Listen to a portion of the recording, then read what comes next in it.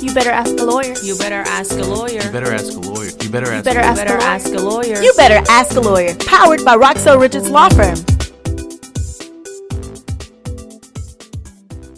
You're listening to the Ask a Lawyer podcast, episode 17, IVC filters. So, Roxell, what is an IVC filter? So an IVC filter is what we call it, but this is what it means. It is basically an inferior vena cava filter. It's a small cone-shaped device that is implanted in your inferior vena cava just below your kidneys. It's usually designed to capture an embolism or a blood clot that has, broken loose from one of the deep veins in the legs, or it's a way to the heart and lungs. So usually you put this in as a way to prevent blood clots. Okay, that sounds really important. I don't want blood clots. And why are we having a podcast about it? So the reason why we're having a podcast about it is because there is litigation going on about this. Unfortunately, when most doctors inserted this IVC, and I'm using the short abbreviated version, but most doctors put this in the patients. What happens is they're realizing that it becomes irremovable, and because it becomes irremovable, this little cone thing or small little device, it ends up breaking apart sometimes, and in some cases it can puncture other organs.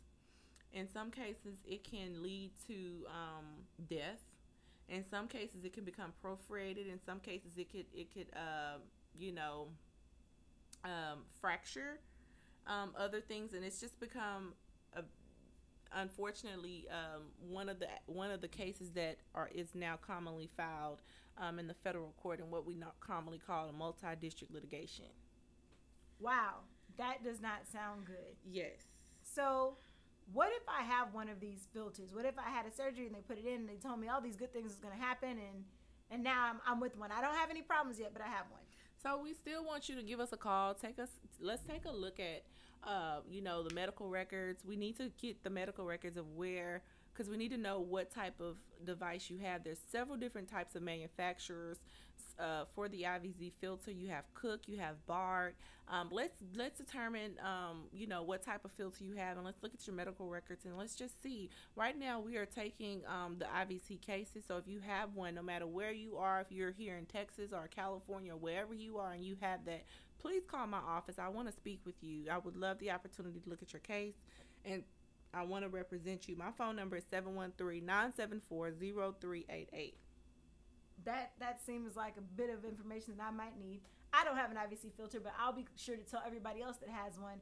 And if you have one out there, I definitely recommend go ahead and giving them a call, because that could be really serious. Have you had anything that seemed really life-threatening? Yes. Actually, all of our cases that we currently have on our docket are all serious injuries. Some of our cases have resulted in death. And unfortunately, there's just no easy case where any of our clients are considered still healthy. So this is exactly what we're handling, and we'd love for you all to give us a call. So there you have it. You have a way to contact them. You have an email address. You got a website to hit up, and that's something you might want to do if you have an IVC filter. And this has been episode 17, IVC filters, on the Ask a Lawyer podcast, powered by Roxell Richards Law Firm.